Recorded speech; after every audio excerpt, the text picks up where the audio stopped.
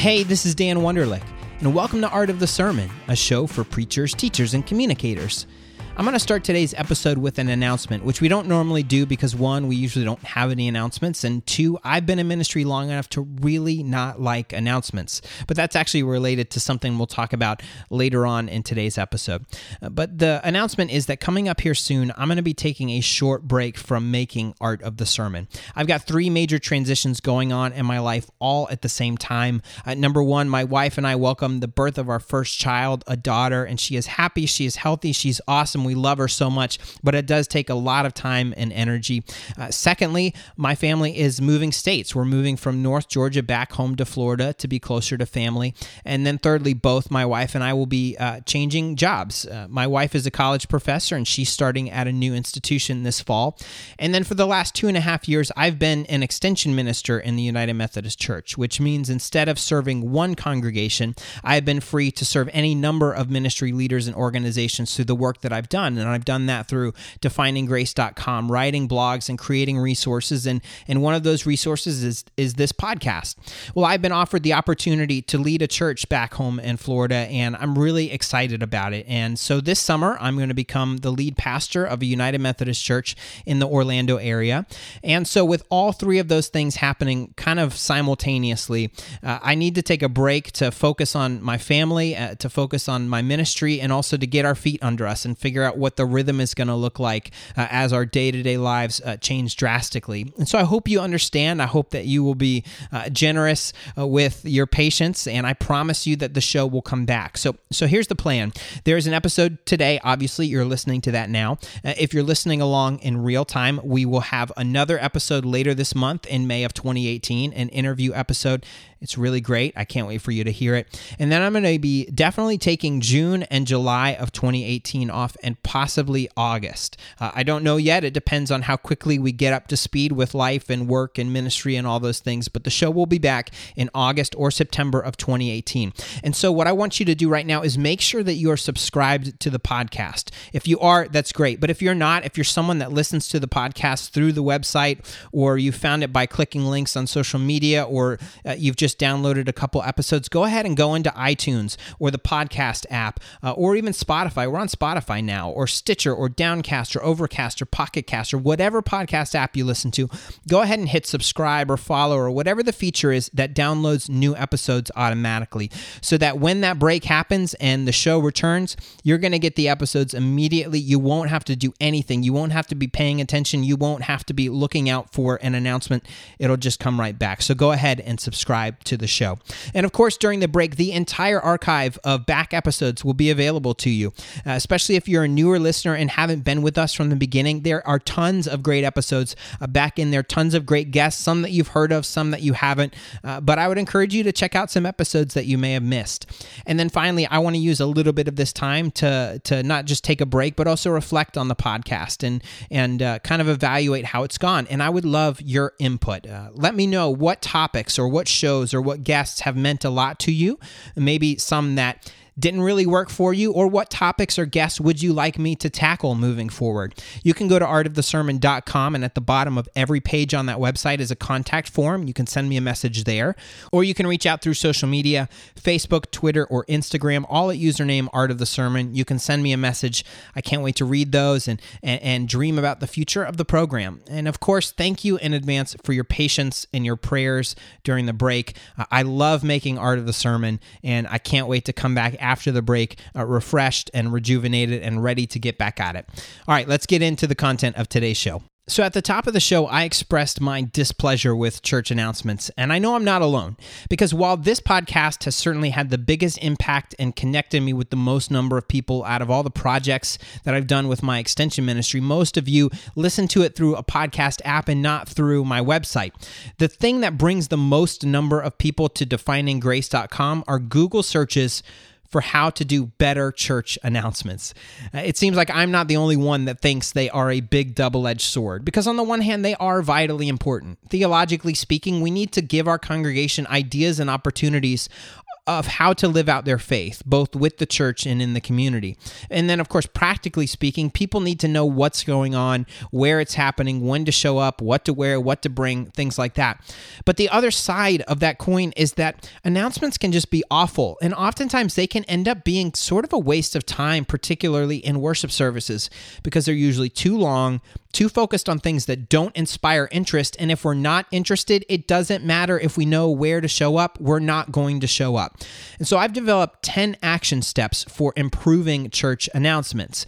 And we're going to walk through those 10 action steps, but I want to specifically focus on how we might incorporate announcements into the sermon, because I think this is a really unique and creative way to make people care and get announcements across in a way that will have impact. The first action step is to use more channels. I don't know about you, but when I think about church announcements, I picture the person standing at the front or in the pulpit, essentially reading the bulletin or some pre-printed script to the congregation.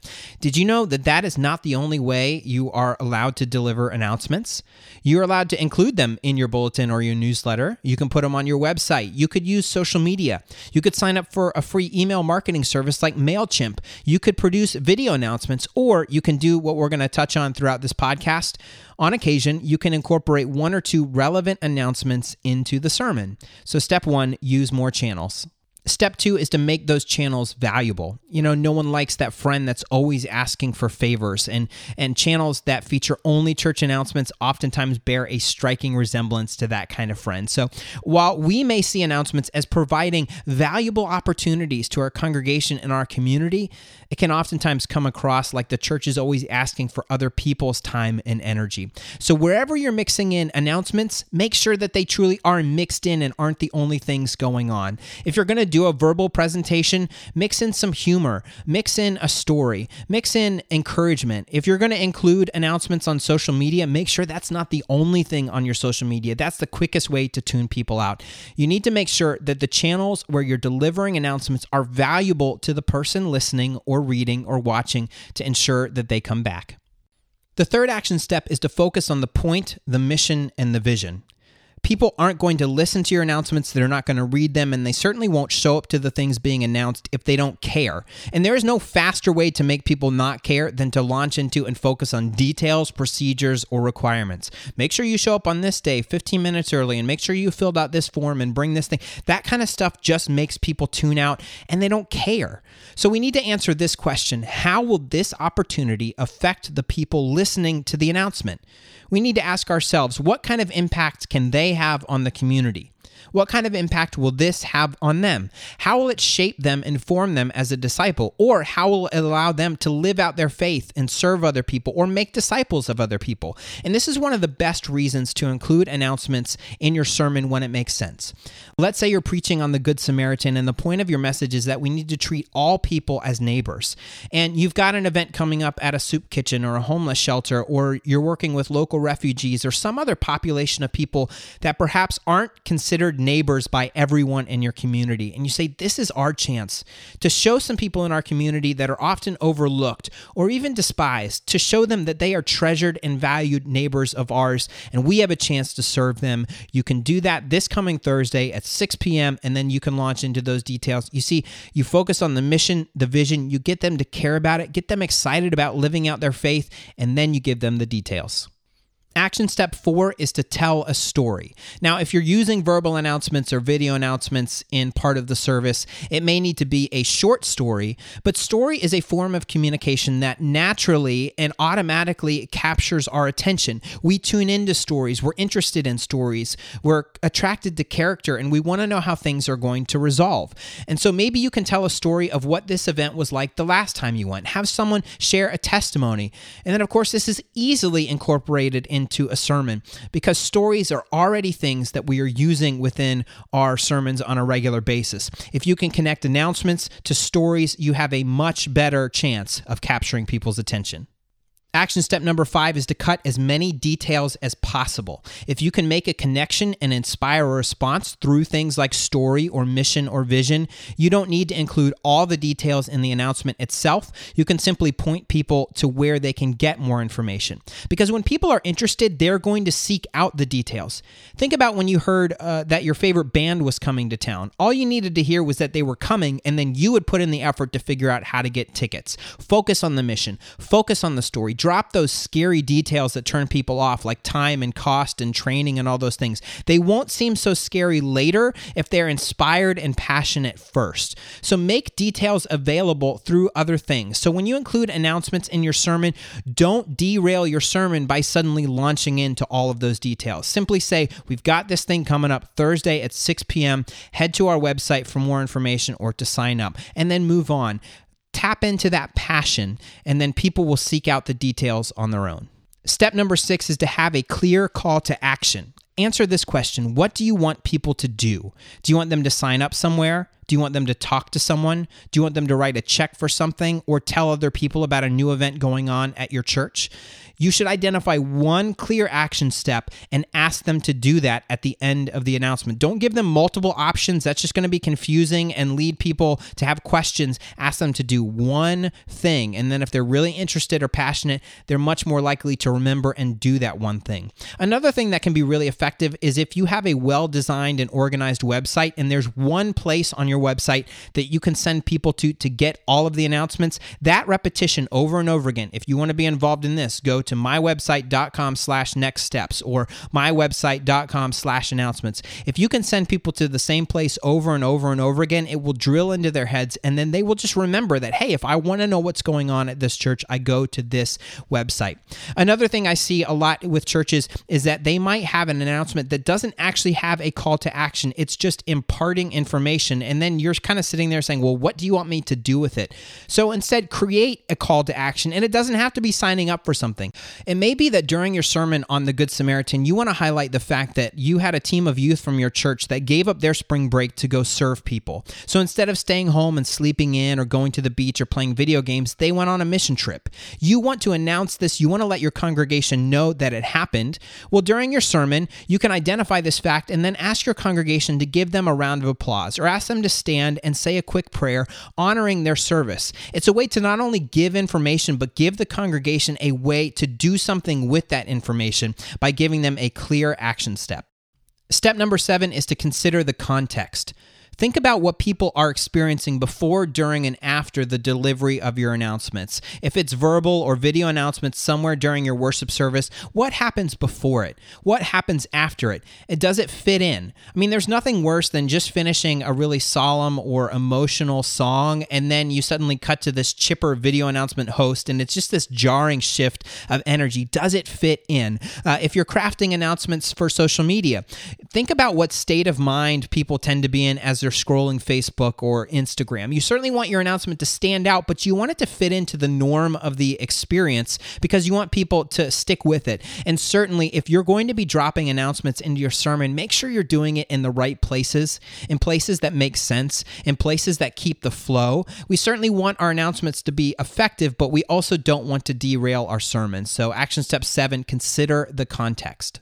Number 8, you should target specialized announcements. When you have an announcement that applies to a particular segment of your congregation, there's probably a better way to reach them than upfront large group announcements or inclusion in the sermon. The smaller the target is in relation to the size of the group, the higher the likelihood that people it doesn't apply to are going to tune out. They're going to say, why are you telling me about this? It doesn't apply to me. I don't care. And once they tune out, it's going to be really hard to get their attention back. So like we said in number 1, use all of your channels. Use email, use Facebook groups, put out young adult announcements on Instagram since the audience on Instagram tends to be a little bit younger. You can even ask specific small groups or Sunday school leaders to help make announcements to relevant audiences. Basically what I'm saying is probably announcing your next trustees meeting as a part of the sermon is not the best or most effective use of your time and their attention. Action step number 9 is to create an announcement strategy and a supporting set of policies. If you have an intentional, well thought out strategy and some written policies ahead of time, it will help you organize and streamline the whole process. It also helps with those annoying situations where someone approaches you 2 minutes before worship and says, "Hey, I really need you to announce this." You can say, "I'm really sorry, but we need all announcements via email or voicemail by Wednesday afternoon or Friday afternoon," or whatever works best for you. And certainly, if you're going to be including announcements within a sermon, you might need to know that a month or two ahead of time. So that might limit the kind of announcements that are going to be included in your sermon. But if you can let people know what you're preaching about, they might be able to identify effective announcements to include in your sermon. So they may be able to help give you an example, and you may be able to help give them an effective channel to get their event announced.